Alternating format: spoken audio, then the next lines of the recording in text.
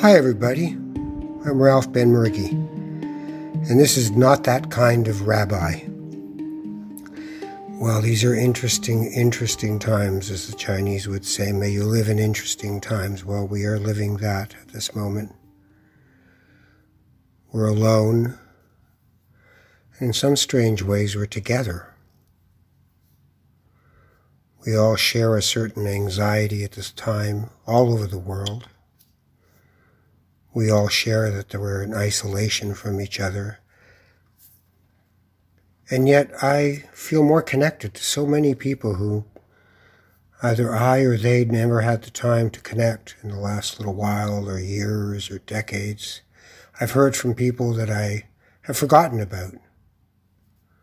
Just wanted to see how I was doing. We have this thing that we haven't had, time. You know, in our tradition, the Jewish tradition, our architecture of the spirit is fashioned in time. The lunar calendar, the 7 days, the 49 years, and the seventh day, the Sabbath.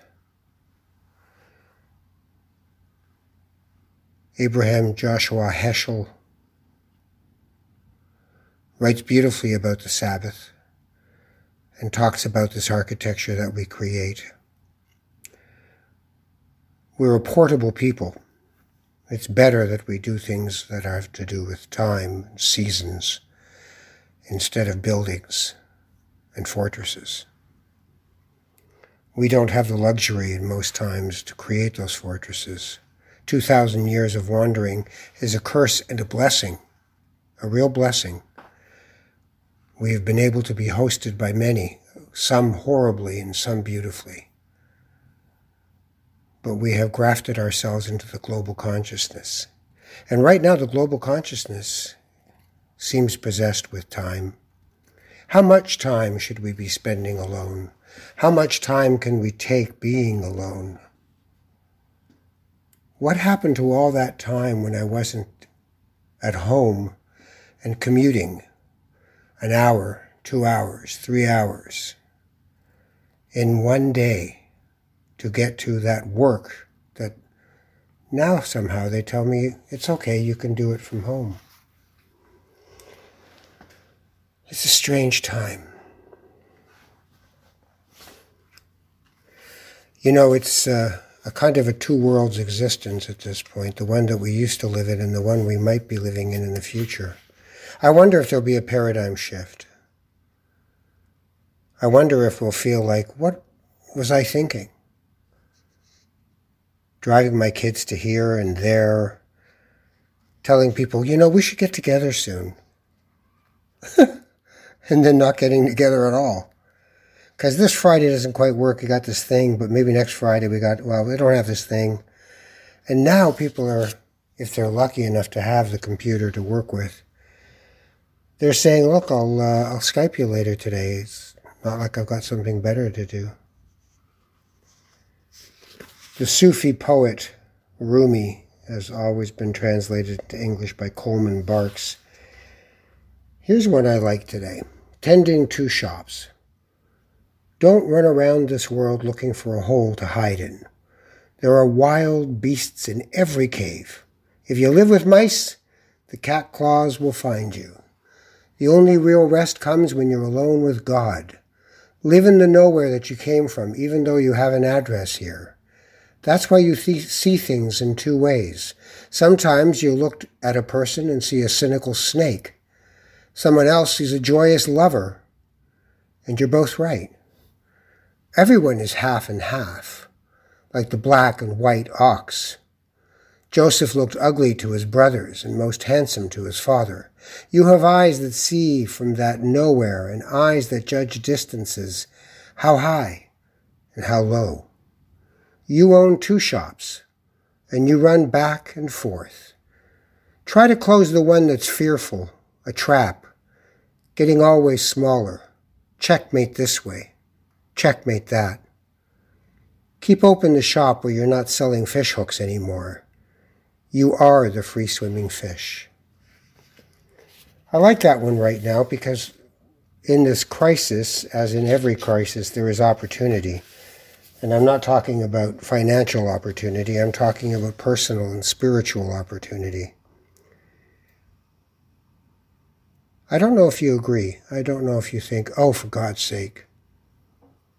Not that you actually meant God when you said, oh, for God's sake.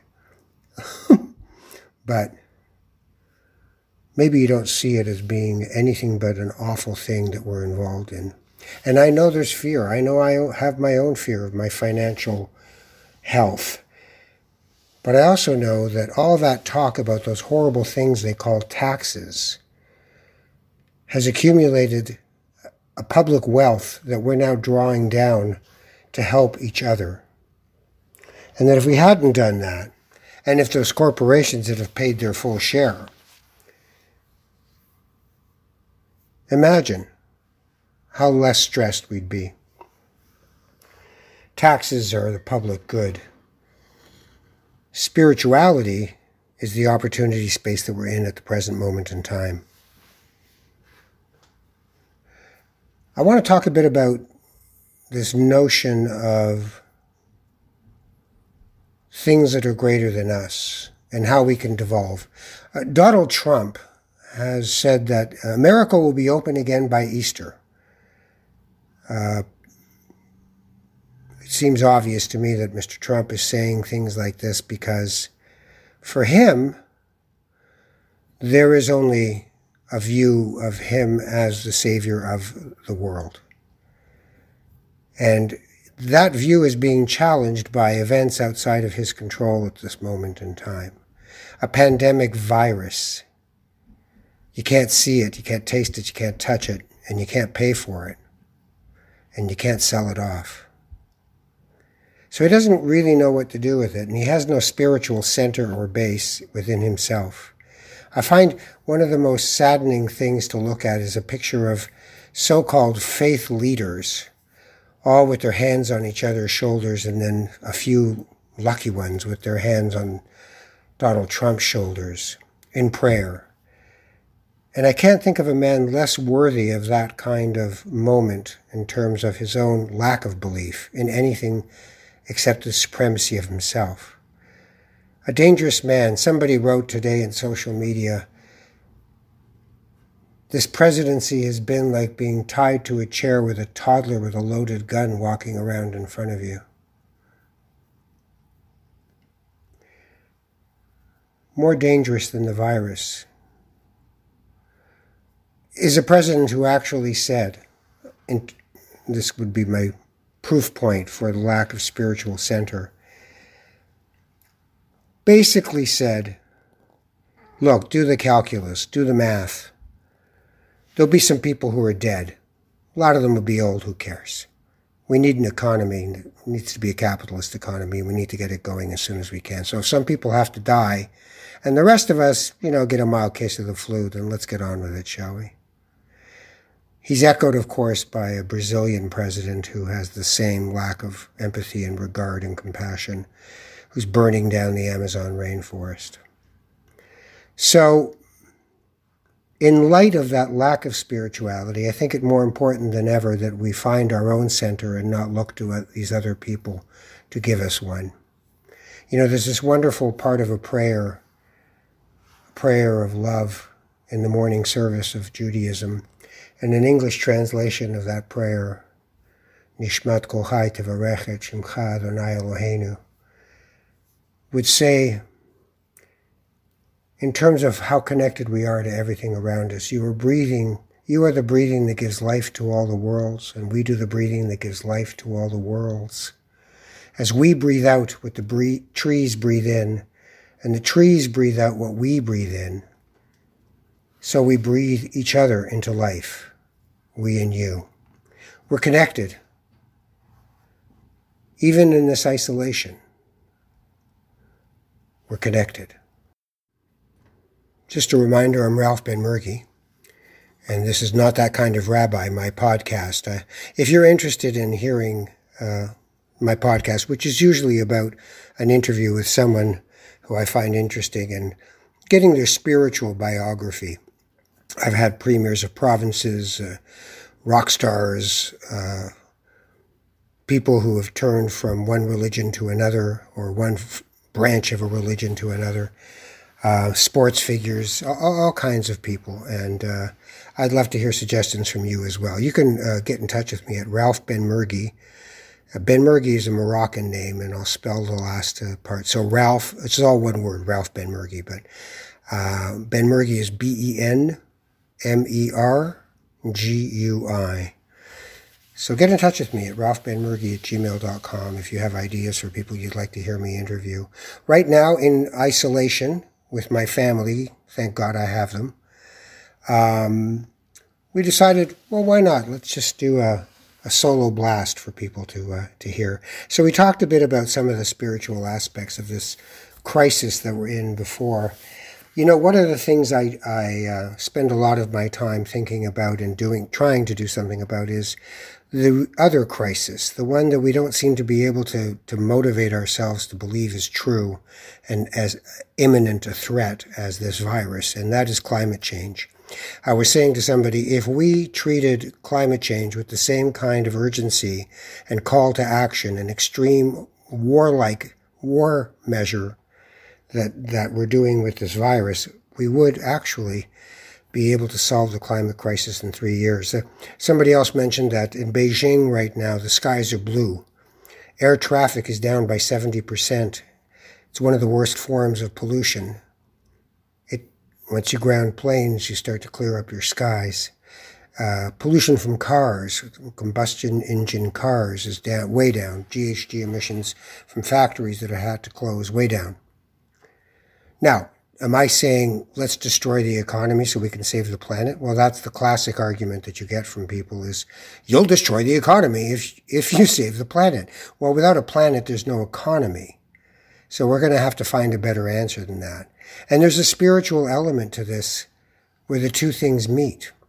Every day, 3 times a day, with my wife and my children, when I can, all 3 of them at once, and my other 2 boys one's down the street and I can't go into his house to see my grandchildren, and the other one's in another city. But with the family I have here, we take a walk. About 10,000 steps every day. 10,000 steps. And if we see people, we walk 6 feet away from them. We don't try to touch metal bars in playgrounds or anything like that. But we're out, and we're in nature, and it's a blessing, and we have gratitude for it. And I think with all the crazy that's stopped, all the good has stopped in some cases, but not really. All the crazy has stopped of the way we live our lives and the mass consumption. One of my sons said to me today, I've realized how many things I'm buying I just don't need. Like, what am I thinking? But you kind of get addicted and hooked and unconscious. So this is a bit of a spiritual slap in the face as well, as to, wait a minute, this is my life. It passes in the blink of an eye. How am I passing this time? What am I doing with this time? How many times have I said to somebody, can't see you, too busy? Including people in your own family, because you're busy on the road, getting things done. Strange thing. You know, there's a beautiful story I read. It made me cry, actually, of an Italian priest. And in Italy, so many people have been affected and so many people have died. But an Italian priest who had the coronavirus, the COVID-19 virus, and he was offered a respirator, but knew that there was a younger man who wasn't going, this was the last respirator, he wasn't going to get this respirator if the priest took it. The priest was, I'd say, and looking at the picture of him, he looked to be about 60. I'm just guessing. And he actually said, give the respirator to the younger man. And he ended up dying, that priest. And I thought, you know, those robes you put on, those masses you led, that way of life you believed in, you lived it. You lived it to the very end. You went further than washing the feet of the poor. You gave up your life. So what a thing. What a time that'll bring out the best and the worst in us. And I have to say, I don't see a lot of examples of the worst in us. I see people being a bit oblivious at times, but I don't see the worst in us. I don't see food riots. The worst that's happened here in Canada is people are hoarding toilet paper. It's the new Bitcoin. You know? But if that's the worst of it, bring it on. And I know we're only in the first week or two of having to live this reality, and we have many more weeks to go. And lots of people are going to go through a lot of things. But here's one of those spiritual moments as well. The idea that you're not alone. And I'm not just talking about you're not alone as other humans. You're not alone. You are part of a universal fabric of creation, of constant creation. You know, I've said before, often, that to me, God is not a noun. It's not a thing or a personage or a king or a lord. God is a verb. God is a verb. It's an action. It's happening all around you at all times, and you have to be able to open yourself to that constant pulsing creation to believe that you're not alone, not because someone is literally, in my case, I don't believe that someone is looking down at me or something is looking down at me and saying, you know, Ralph, you're doing okay. You know, Ralph, you're not doing okay. It's really about trying to harmonize myself to what's actually out there, the energy that's already the universe itself. I mean, we're literally made out of stardust. Literally. And we're a small planet in a very small solar system in a rather inconsequential galaxy, of which there are, by latest estimates, I believe something like 500 million galaxies. Not stars, galaxies. Millions of stars in each galaxy, 500 million galaxies. So if we put ourselves in that, you know that moment when you stand by an ocean or in any great natural surrounding and you're dwarfed.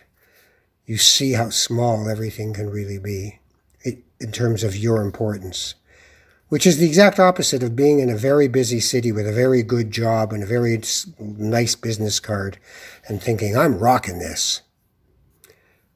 You slip on a wet rock at the ocean with a wave coming in and you're done. That's humility. And I think that there's an aspect of this COVID-19 crisis that should, I hope, bring out some humility in us about our way of life, but also about the fragility of our lives. That if you don't even know where it is or how it's going to be transmitted or who has it and who doesn't, you have to shrink yourself a bit and just try to find your place in your home, in your family, in your life.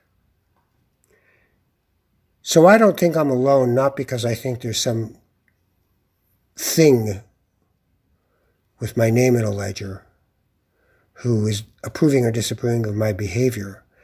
I think I'm not alone because I'm available to what's going on around me when I'm right. And I'm so often not right for that. So often I'm out of sync with what's going on right in front of me, right behind me, right beside me. There are 4 archangels, right? There's a Jewish meditation that says on the right side is the angel Michael, the angel of love. On the left side, Gabriel, the angel of strength. In front of us, Uriel, the angel of vision, and behind us, Raphael, my actual name, the angel of healing. We're going to need them all in this crisis. Love, strength, vision, and healing. That's what we're going to need. And however you find those things, in whatever buffet of spiritual belief you have, or orthodoxy of spiritual belief you have, don't sell it to people. Live it. I think that's the best thing we can do. So where do we go from here? That's the hard part.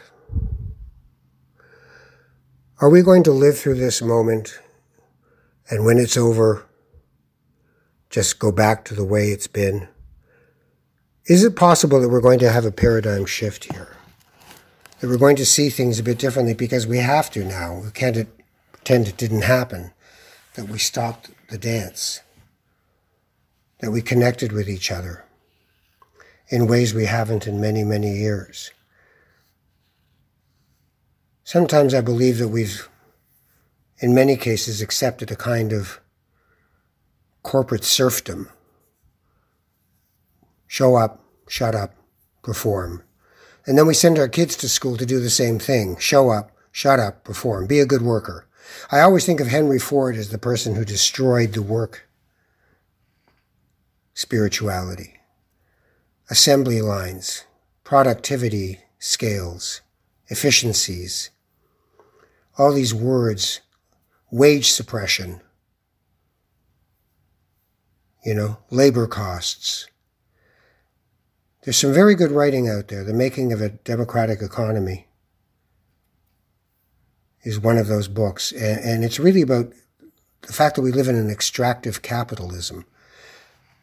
We extract resources relentlessly, without abatement, from this earth.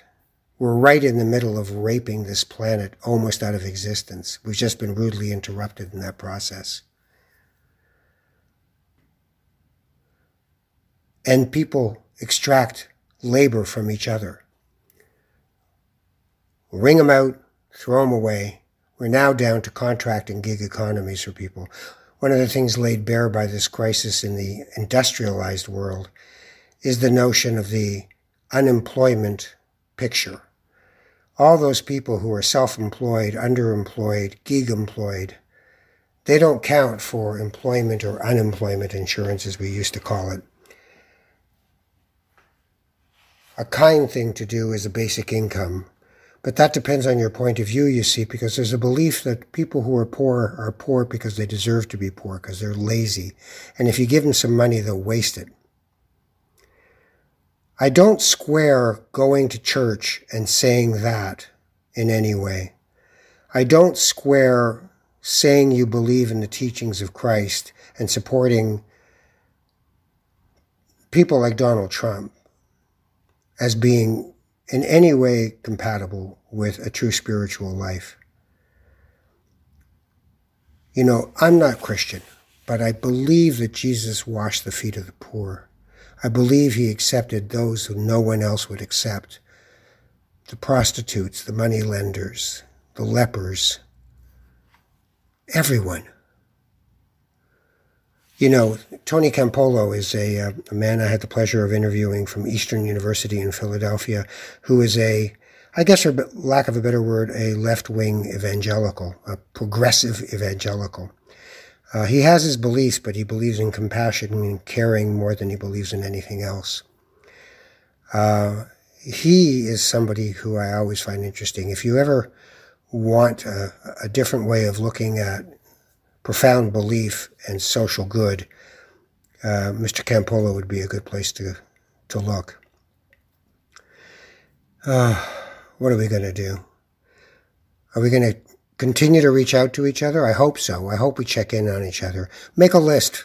Make a list of people that you care about. And spend 10 minutes. You got nothing better to do for once. Isn't it great? You've got nothing better to do.